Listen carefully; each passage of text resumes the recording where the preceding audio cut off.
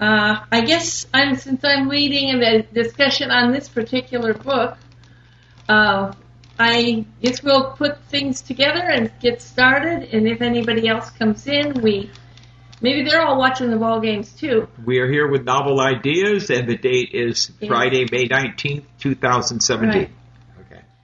Okay, I'm Ruth Ann Acosta, and we are reading tonight. We have read the Homegoing by Ya Jesse. I'm not going to get into spelling the names because I do have it done. It was read by Dominic. Just a second. Hoffman. Yes. He was very good. Which I thought he did a very good reading of the book, and.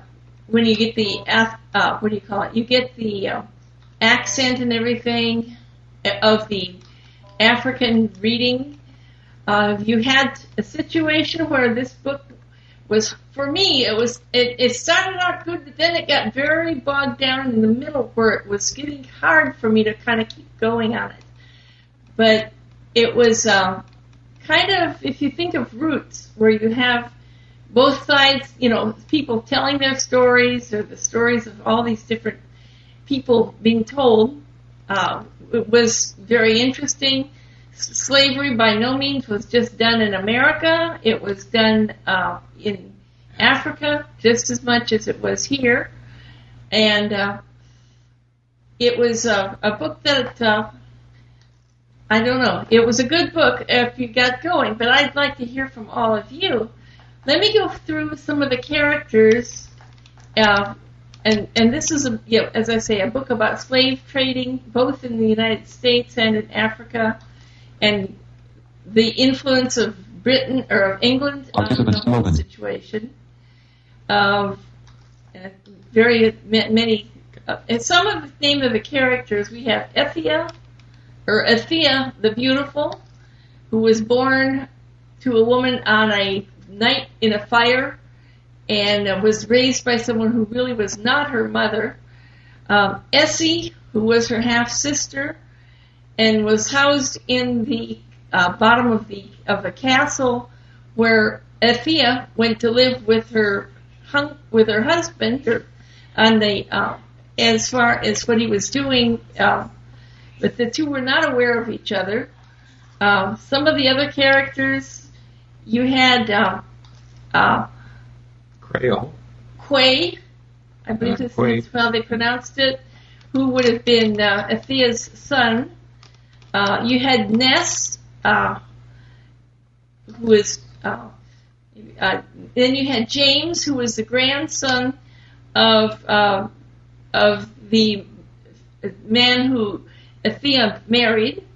You had Cujo, or Joe as he became known, and was living in the United States. You had Avia, who I think was I believe she was in Africa.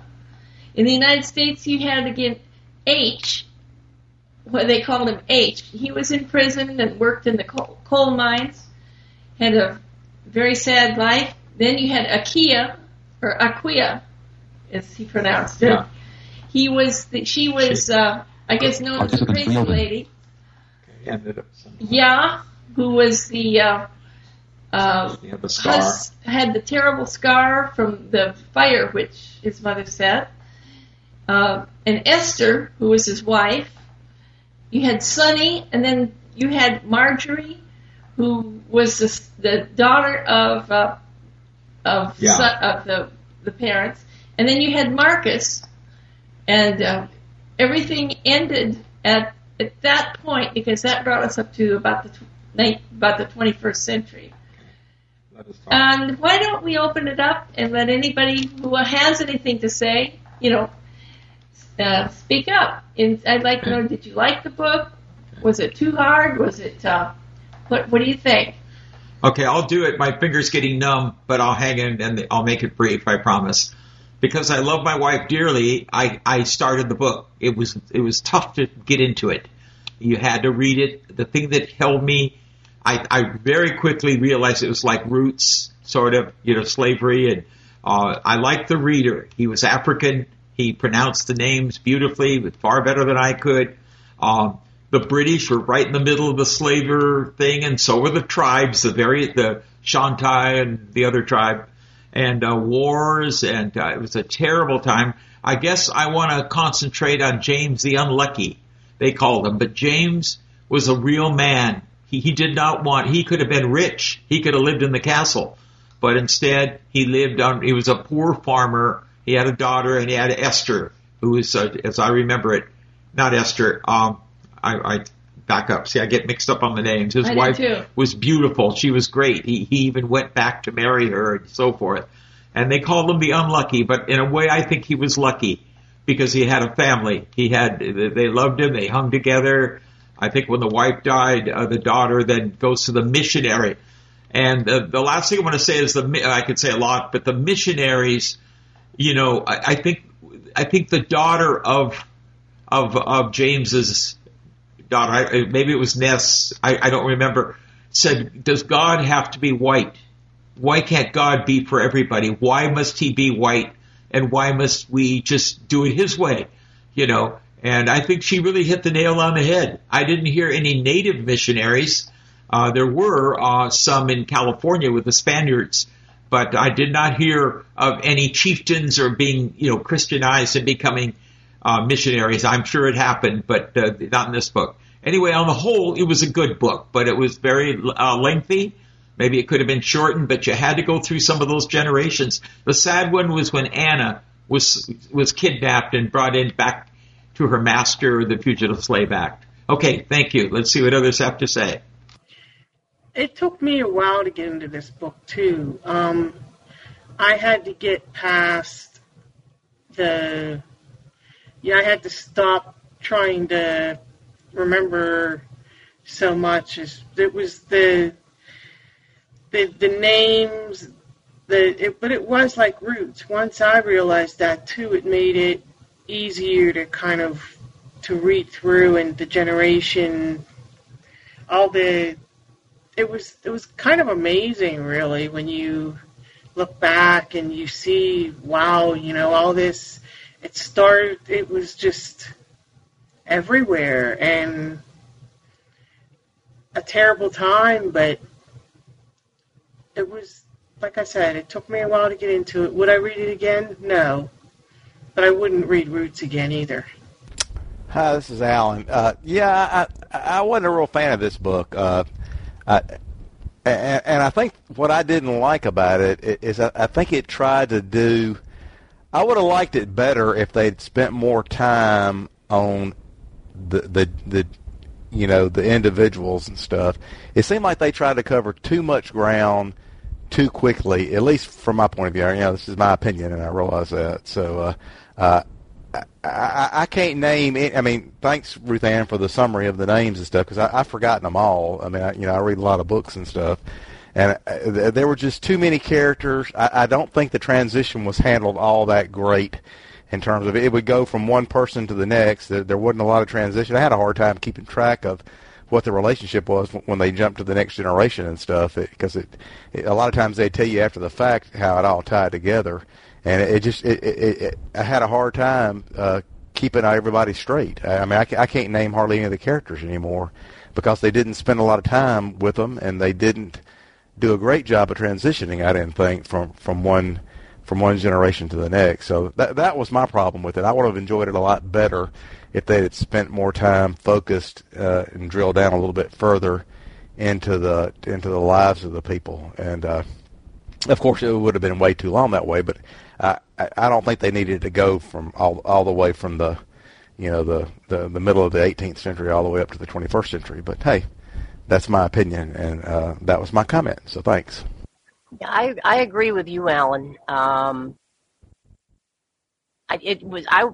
glad I'm not the only one who doesn't remember the names. Yes, thank you, Ruth Ann, for bringing the names back to my memory, because I pretty much had forgotten them all, and I finished the book not even a week ago. So, and you're right too, Alan. It tried to cover too much, but yet it was too long. I mean, parts of it were rushed, and then parts of it were bogged down.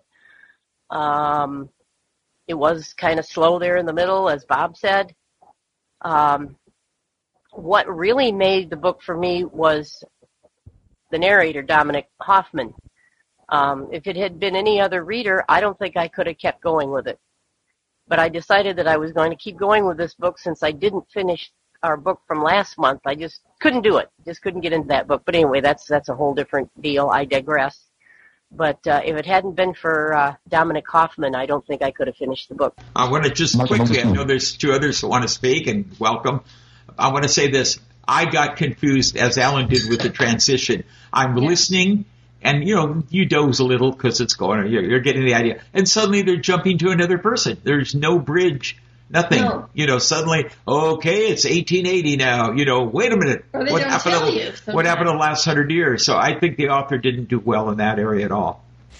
Okay, I'm not going to say a whole lot different. I loved the narrator. For me, he was awesome with all of his different accents, and he made the story move. But I found myself feeling lost, and in all the transitions. I think the positive thing that I really enjoyed the fact that the book ended back in Africa. So it did a full circle, and in Marjorie, and I can't remember the guy's name that went with her, they both kind of confronted their fears. Marjorie of the fire and he of the water, back in Africa where it all began. So I appreciated that. Yes, this is Carla. I thought the best part of the book was the ending. I was just going to say that symbolically how they actually went back. They went back to the castle.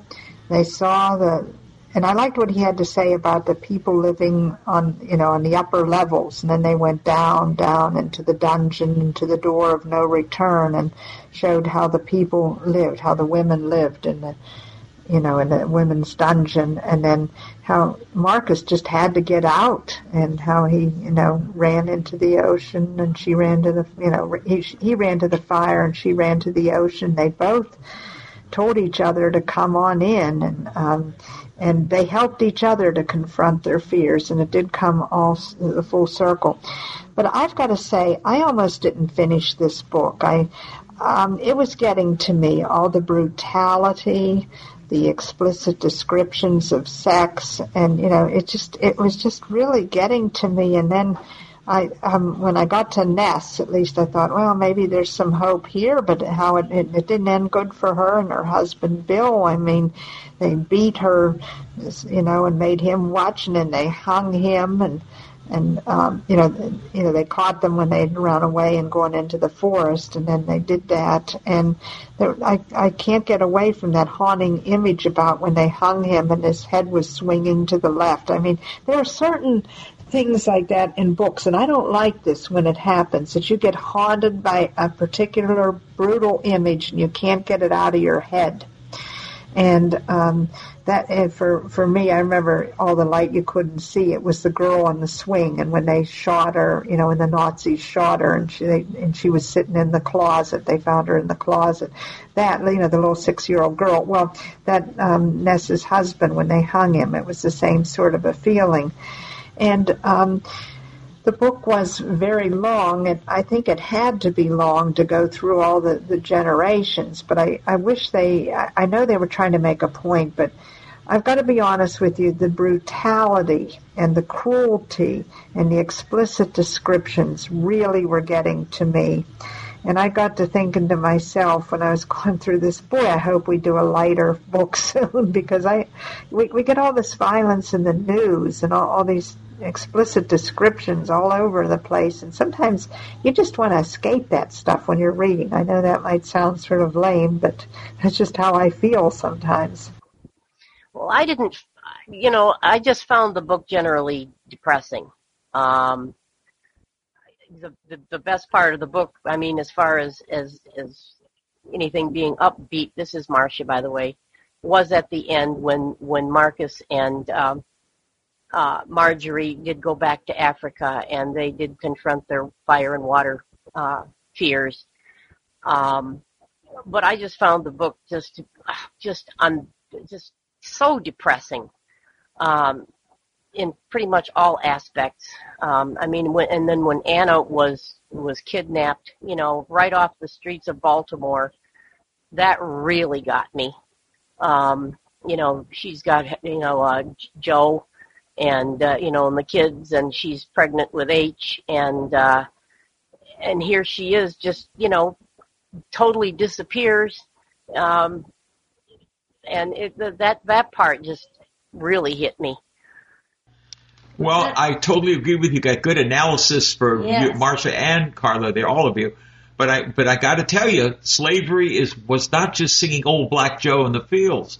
It was cruel. And when you think, well, America was better, no, we weren't. This was a black mark in our history that I think we should live down now. When a young guy says, my parents remember, slavery, so you got to give me everything. That's stretching it a bit. Our ancestors did a lot of things that we wouldn't be proud of.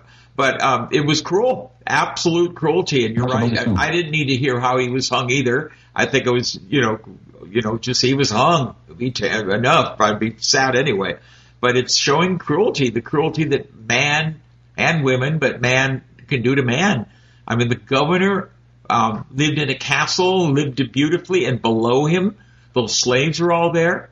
And the women were called wenches that were married to them. Yeah. Whereas the wife in Britain were called the wife. Yeah, the wife was in England and writing letters, and he told her, I guess, that he got a wench. And but so it was cruelty, but I think they're just showing the horrors. And we all thought, okay, the Civil War is over, but I forgot about the Fugitive Slave Act before the end of the war. It was awful. And although many people sympathized with the not doing it, they were kidnapping them right off the streets, and it was very cruel. So it was depressing, and thank God for the ending. I thought, where are they going to go now? Yeah. How much lower can these poor people go? Yeah, I think one of the reasons that I was not quite as bothered by all of this time, although it was very depressing, is just that I've done a lot of reading about slavery and life after slavery and the Great Migration from the South to the North, and so, it wasn't a surprise to me, all of the brutality, because it was awful, it was mean, and it was, it was a very, very dark blot on humanity, but the book was just, it is depressing to read about. It really is. I agree that the narration was good, and the ending was decent, but about the only stuff that I can remember, for some reason I liked the character H kind of stuck with me. Well, he was the one that was the two shovel guy, I guess, and for some reason they seemed to go into some actual details with him that actually stuck with me. I don't know, maybe because it was in Birmingham, it was down south and down in my neck of the woods, but I mean, it was all horrible and stuff, but at least they didn't get into. I mean, they did such a broad brush stroke of everything. They didn't get into all the horrible details of all the brutality and stuff. So, but so I guess that was good and bad, because I end up not being able to remember anything about the book hardly, and but we didn't have to at least get exposed to all the horror and stuff. There was enough as it was. I had read about slavery, just like I'd read about the Nazis before I read, All the Light We Could Not See. But it I don't know what it was about. It was just, I know we have to face these dark times in our history and all that, but this particular book just got to me.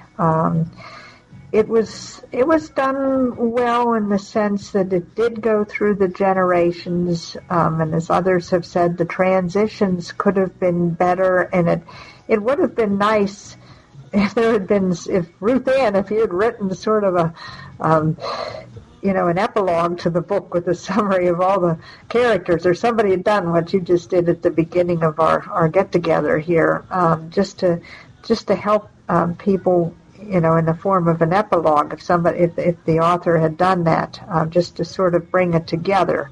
Although I think the ending was powerful. I really think that ending was powerful, the way that it did come full circle. But and the narrator was good. I will say that. And you get the feeling, two things I want to bring up, that there's hope for America Yeah. with Marcus and Marjorie. Okay, you just feel Yeah. they had the degrees and all that stuff, but Marjorie was brilliant and Marcus was. And I don't care what color they are. There's hope if they come up with people like that, and we have in our history who have overcome terrible odds. But I'll be really honest. I mean, this was very depressing. Yes. I've heard so many things about slavery and Nazism. Okay, I believe sincerely, but I don't know if I can take another book. We'll line up the Jews, gun them down. The gas chamber. You hear the gas. I mean, I don't want to say I'm insensitive. I'm not, but I don't know what else they can say. I'm a believer. I believe that it had occurred, and some guys say it was all a hoax. No, it wasn't, and nor was slavery. And I hope if I lived then, depending on where I live, though, that I would be an abolitionist. I hope I would. I want to go back a little bit. At the beginning, when Athea married James, I did not get how that all came to be. Did anybody understand how they met and how she ended up with him and ended up, marrying him and moving to the castle and all that kind of thing? It just seemed like it started out with the fire and Athea's, real mother left and I forget her stepmother's name or whatever, but she did not like her. She was afraid of her because of the fire thing. And then the next thing you know, she's marrying this guy. Does anybody understand, get how that happened? That totally went over my head if there was an explanation. Go. Yes, I do feel like I understood, because that was one part that kind of intrigued me in the book. The father was a big man as far as being in the village and as far as having things happen. The woman that would have been the woman who would have been her mother died in the fire in a fire. Okay. And so he had one of his other wives raise Athea, and the woman was very cruel. She beat her all the time, and anything. They had the girls carrying baskets of water on her head, and if one bit was spilled, they really got it. The thing that helped Athea, though, was that apparently she was beautiful, and apparently the chiefs would deal with the overlords or the people coming over to this country that were put in charge, and that they would bring them gunpowder and all kinds of things for one of the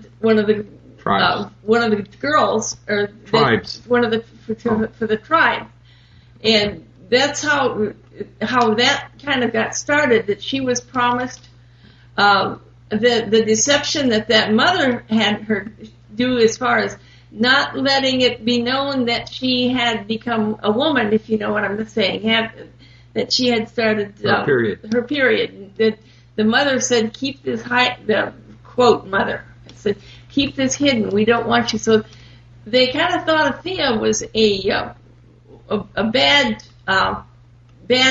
seed or a bad person that would not be able to bring children into the world. So they had her.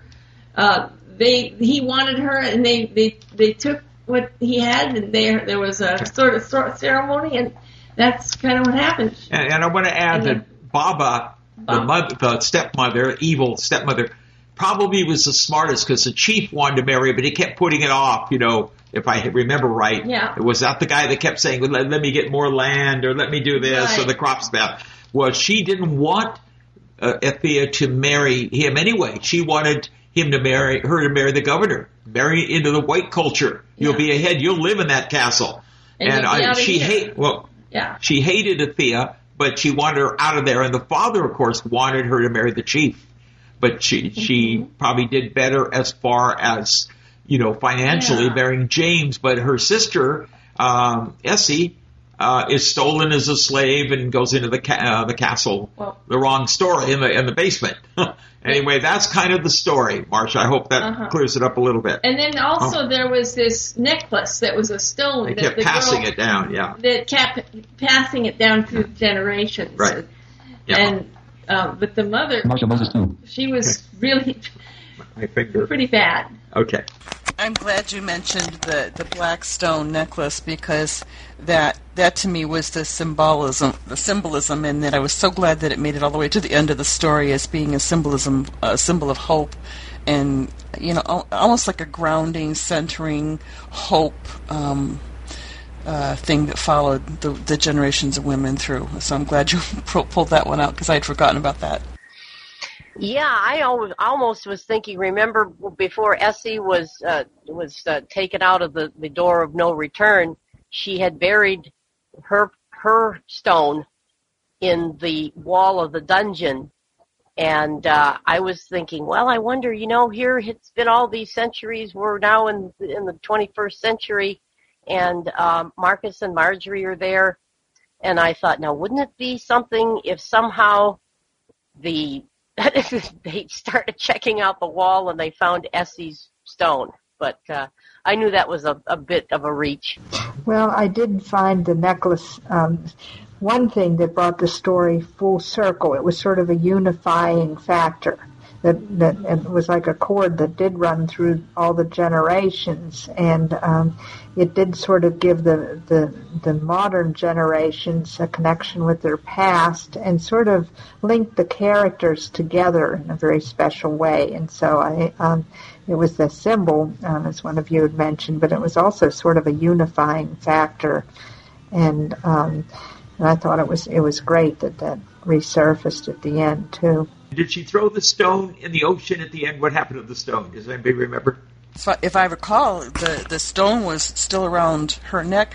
I think she might have put it around Marcus's neck to help him face his fears, or maybe he felt it when they embraced her. But it was still very much intact around one of the two characters. She gave it to Marcus. I think in the water. She took it off her neck and put it around his. Now that you mention it, I remember. You're right. That in itself was very, very symbolic. And when that happened, that was another thing that sort of told me that they were going to make it and that there was some hope.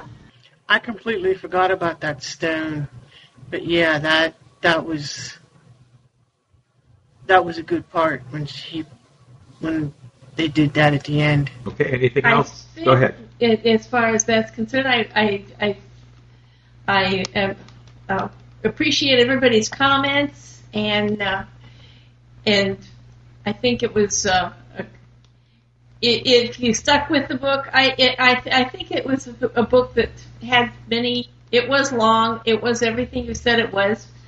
But I'm glad I read it. I probably wouldn't read it again, but I don't read many books over again. Do we want to talk about the book for next time? Brandy, did you have some ideas, or did you? Were we going to read what Alice Forgot? Was that? I know we talked about reading that one. Hold on a minute. I'll be back.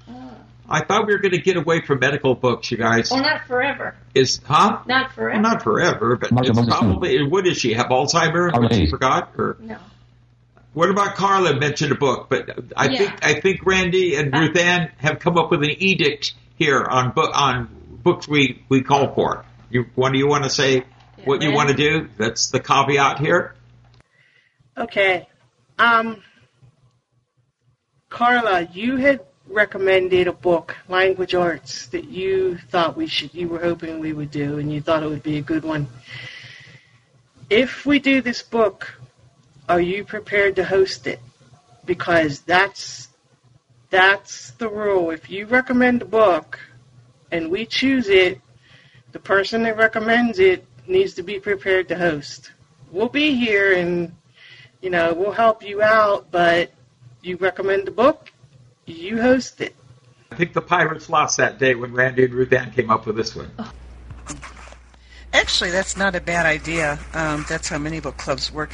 I just wanted to give a little bit of clarification on what Alice forgot. To me, it was not a medical book. It's basically about a woman who has lost 10 years of her life and finds herself confronting her current realities and wondering how her life took such a dramatic turn in the last 10 years. And it's more about her going back and trying to rediscover where she made some turns that she wished she wouldn't have taken, and how she became somebody who she didn't really like.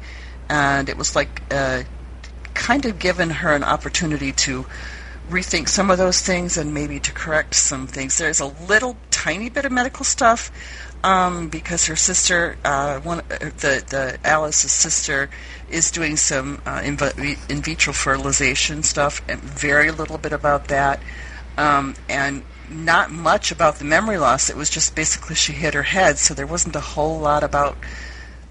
It's not a medical thing like inside the O'Briens. So I just wanted to clarify that in people's minds, that it's more of a, kind of like if we all kind of had a chance to do the last 10 years over again, what we might have would have done differently. Go ahead. I read this book. I was going to read it before, and when I started, I decided I didn't like it. But after Carla spoke about it last time, I wanted to read it, and I did. What? The book, The Language Arts. It's kind of a plot with a book. There are three different plots going on.